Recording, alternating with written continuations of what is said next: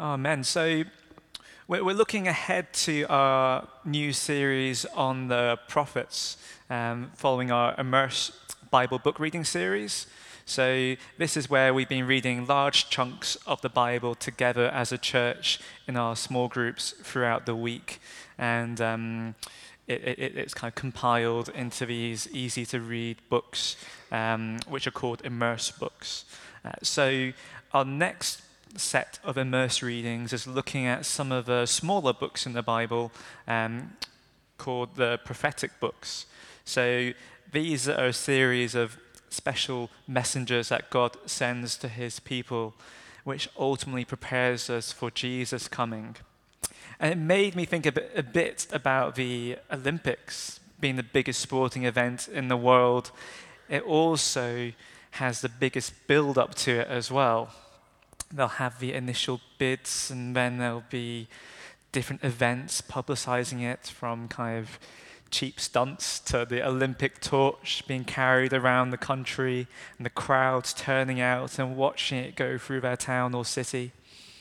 And then there'll be these time-lapse videos of some desolate wasteland being turned into some massive stadium and swimming pool and whatever other arenas they need.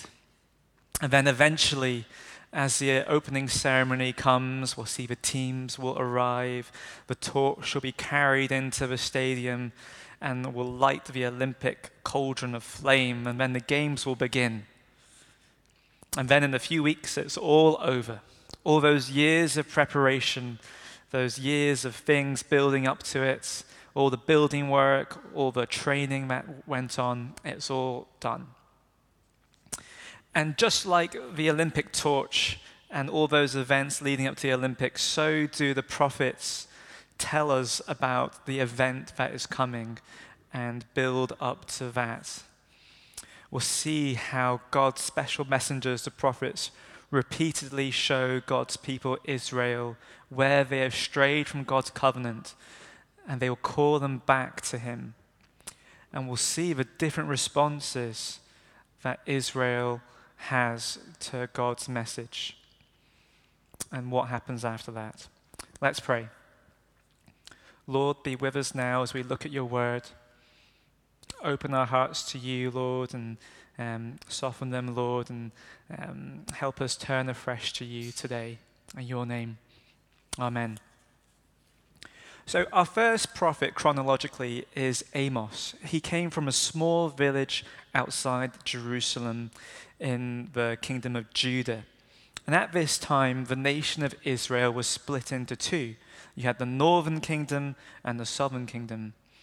And and Amos was in the southern part. And he was sent by God to go and speak to the northern kingdom. They were very rich and powerful and prosperous at this time.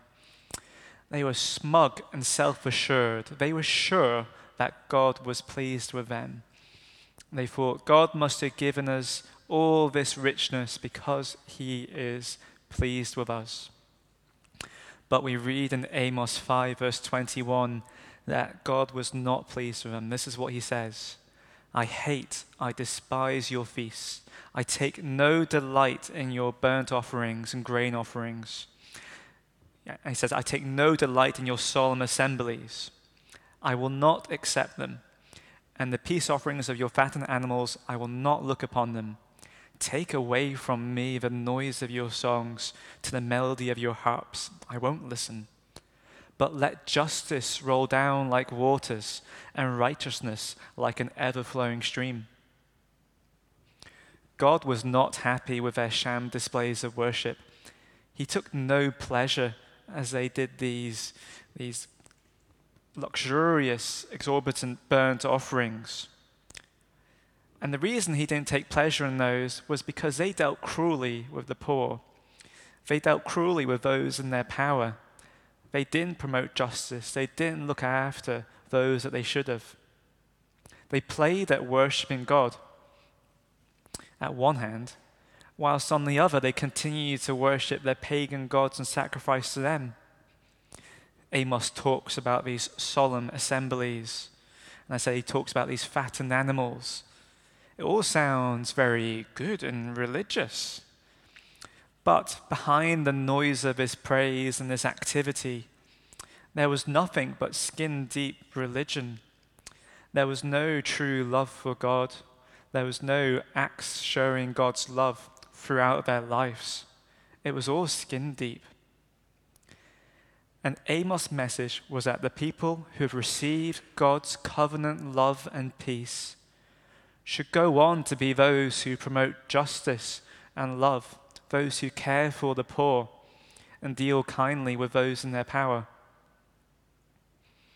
So what did God's chosen people say to Amos' message from God? They threw him out of the country. They didn't listen. They got told the theological knowledge, the head knowledge, and they got told what the practical response was, but they did not carry it out. And then we move on to another prophet called Jonah. He was a reluctant prophet. He was told by God to go to Nineveh, which today is towards modern-day Syria.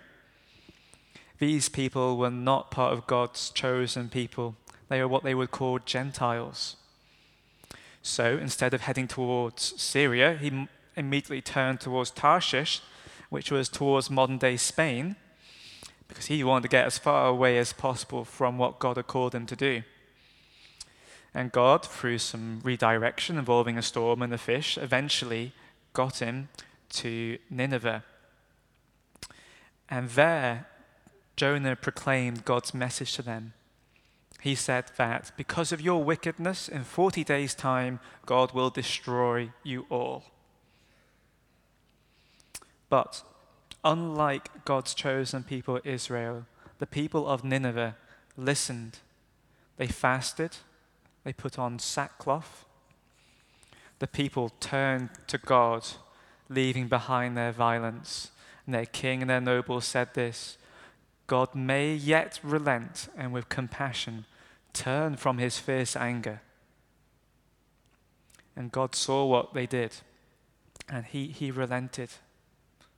But Jonah was not happy with the Gentiles getting away with it.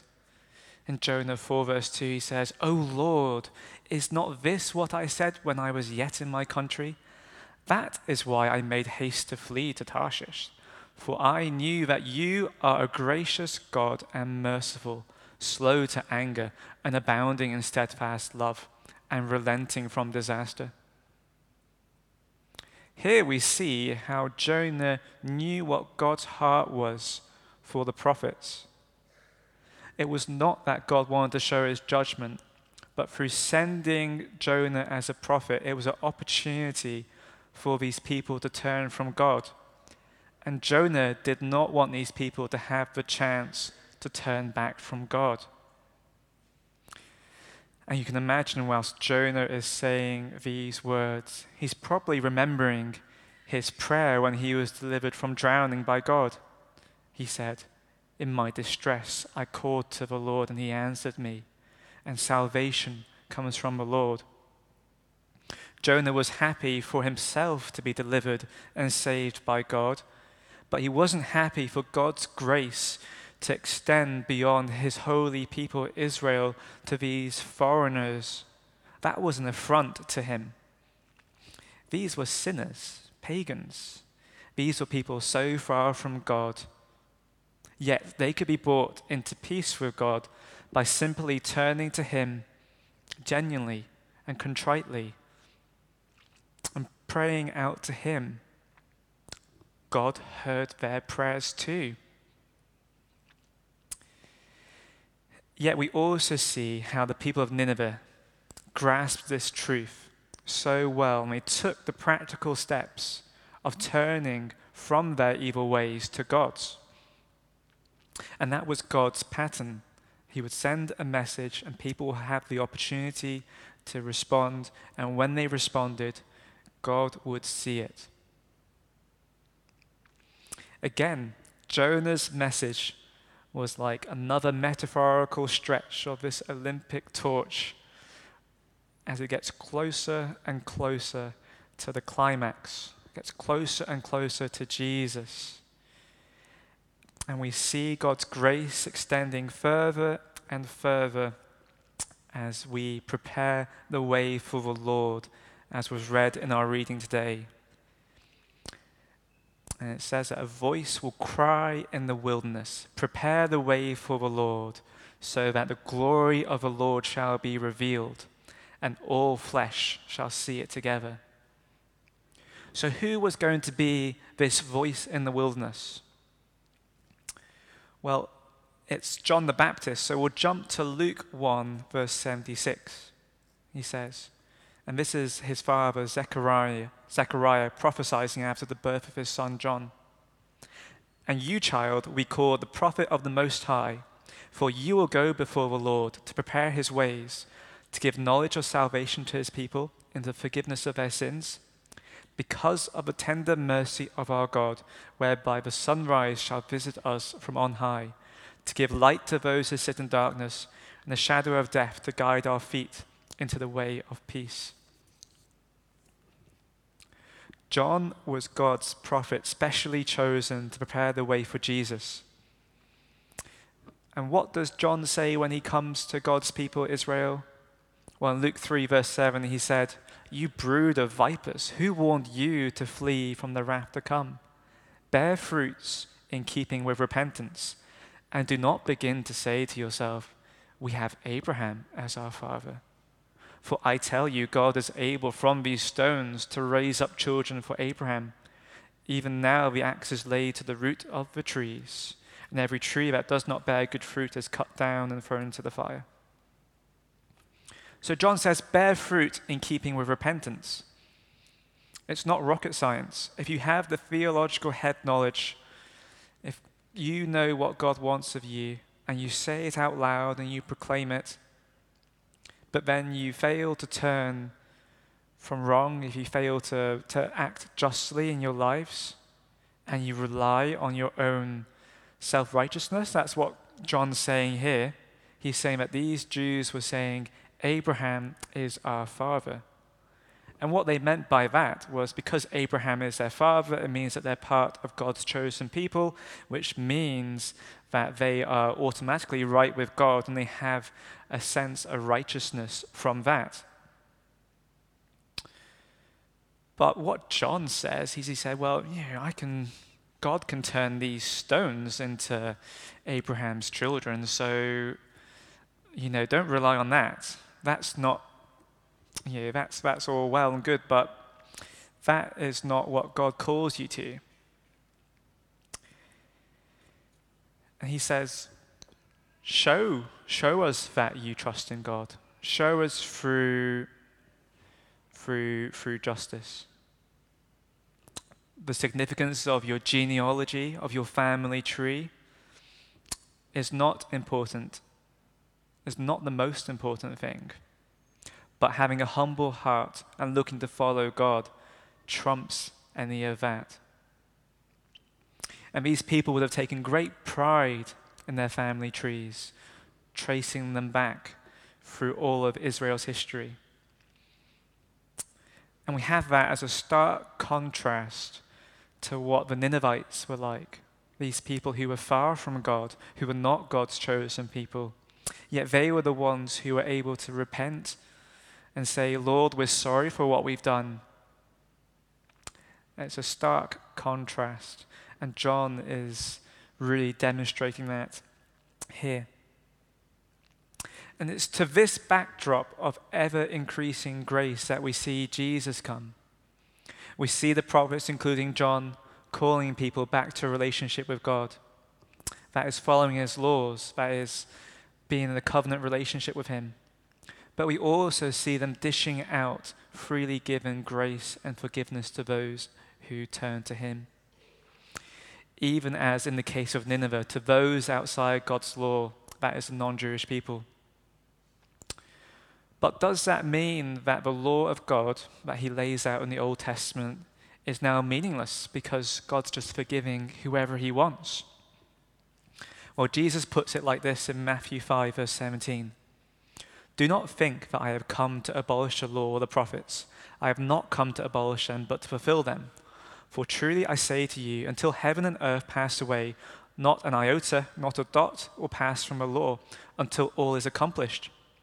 Therefore, whoever relaxes one of the least of these commandments and teaches others to do the same will be called the least in the kingdom of heaven. But whoever does them and teaches them will be called great in the kingdom of heaven. For I tell you, unless your righteousness exceeds that of the scribes and Pharisees, you will never enter the kingdom of heaven. And what do we know about Jesus? Jesus is the finisher and completer of all that the prophets have built up to. He is the one who fully completes the law. And it's his righteousness and sacrifice which is the credit that all of us use as God gives us his grace. And Jesus puts it like this: unless your righteousness exceeds that of the scribes and the Pharisees, you will never enter the kingdom of God. Again, these were supposedly the super righteous, religious people of their time who made up even more laws to follow than they had. And Jesus is saying it's impossible with your own righteousness to get to heaven. It's impossible for you to say, oh, well, yeah, I'm a good person. I can make it on my own steam. He is saying it is only through him. And it's this pattern over and over again through the prophets. John, Jesus, Jonah. We see that self-righteousness and pride are not going to cut it with God. Your family tree won't. Your impressive job, your OBE, your MBE, your long list of letters after your name, or other achievements you might have. And the prophets are like this gradual unfurling, an extension of the story of God's grace and salvation to us. And it eventually culminates in Jesus. And that is the astounding thing about Jesus. After hundreds and hundreds of years of Israel trying to follow God's law and doing a poor job at it, Jesus says, I have completed it. It is finished.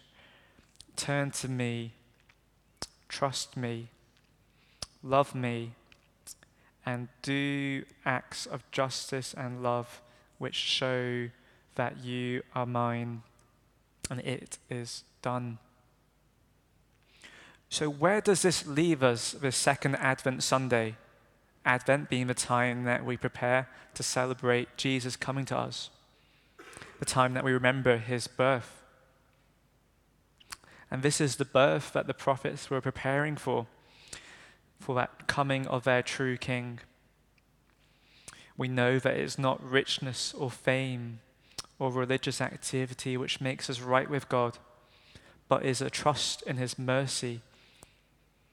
And it's that mercy which compels us to follow him and to carry out that flood of justice that Amos talks about. And it's not the proud and the powerful that God ultimately uses for his kingdom always, but it's the most humble of things that we remember at Christmas. For it was a young, unmarried woman over 2,000 years ago in the Middle East who was chosen by God to bring his son into the world. And that woman, Mary's response when God calls her to step out in faith and to carry the baby Jesus. She didn't fear. She didn't flinch. She said, I am the servant of the Lord. Let it be to me according to your word. And it's this deep and humble trust that delights God. And it shows that deepening of relationship and trust. And the prophets were looking to call God's people closer to him, to call people back from the ways that would take people away from God. And that would be their call to us today. Where are you right now with God? For some of you, it might be skin-deep religion right now, a skin-deep relationship. As Amos put it, a solemn face and some noisy music on a Sunday. For some of us, it might be like we're like Jonah. We're cross with God. We can't accept his mercy and goodness, that it would be freely given away like this. For others, we might be trying to trust God, trying to follow him, but we're struggling. We're having difficulties. We're not managing to turn from the things that we know we need to turn to. And for some of us, maybe when we hear about letting justice flow and we see all the difficulty and hurt in the world, we see the millions and billions of people living in poverty and in the people who are struggling in our own town, we can feel overwhelmed and powerless, and we don't act. But God says to all of you, whatever your situation, I am near. Turn to me, and I will show my mercy. I will show my love. I am quick to relent and slow to anger and fast to show my love and kindness. I will accept you when you turn to me with genuine contrition. And he's a God who gives us practical responses that we can take as well. Practical acts of mercy in our local town, whether that's through the harbour ministry, whether that's through being kind to the people that we meet, whether that's working with asylum seekers, whether that's working with people who are struggling to heat their homes or feed themselves week to week, whether that's giving to charities like Tear Fund and Compassion, who we heard from last week. It's simple acts of love, simple things promoting God's justice and his love that will transform our world. But we don't do it alone, and we know that ultimately Jesus will come again. And we are now in a new time of preparation, and that is preparing for Jesus to come again. And we don't know when he will come or exactly what that will look like. But today we are called to be closer to God again. Or for some of us, it might be knowing God for the first time. So trust in him. He is the good God who loves to show us mercy. And we're going to be taking communion later in the service. And it's a great opportunity to turn to him afresh, to lift up the things that we could do better, but also to know that it's not our works, but it's his mercy that does it, and we can trust in him. Let's pray. And then the band will lead us in worship. Lord God, we thank you that you are the God who reaches out to us. Lord, you reach out to us time after time after time. You love to show your mercy. You love to show your goodness. And Lord, help us today, Lord, to accept that anew. Help that to light a fire of love for you in our hearts. Lord, help us to be a people who love to bring about your social justice in this world, God, to the poor and the powerless, to those who don't have a voice themselves. Show us where we could do that better, Lord, and sustain those people who are working hard to do that at the moment, God. That we would be filled with your love and your Holy Spirit to do that work. That we wouldn't trust that that is the thing that gets us right with you, God, but that is the outworking of what you have already done for us. In your name, amen.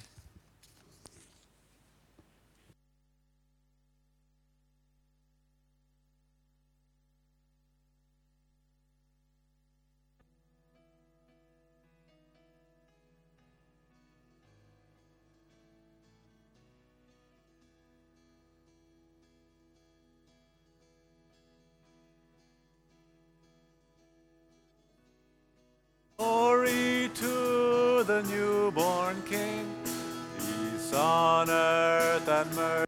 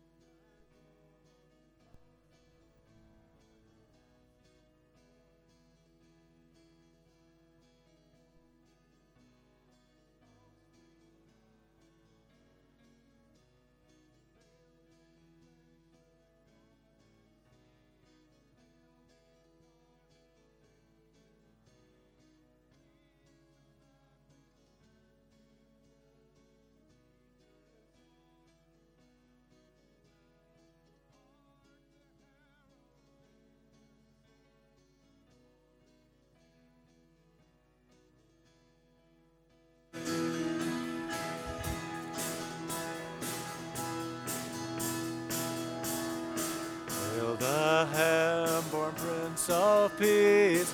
Hail the Son of Righteousness. Life and life to all he brings, risen with healing in his wings. Mild he lays his glory by, born that man no more may die.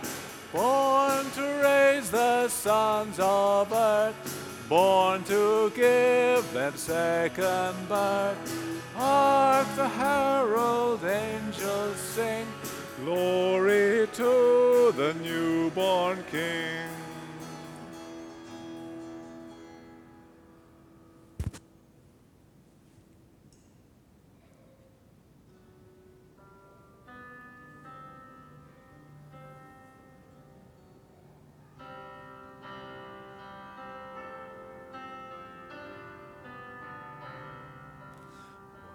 In royal David's city stood a lowly cattle shed, where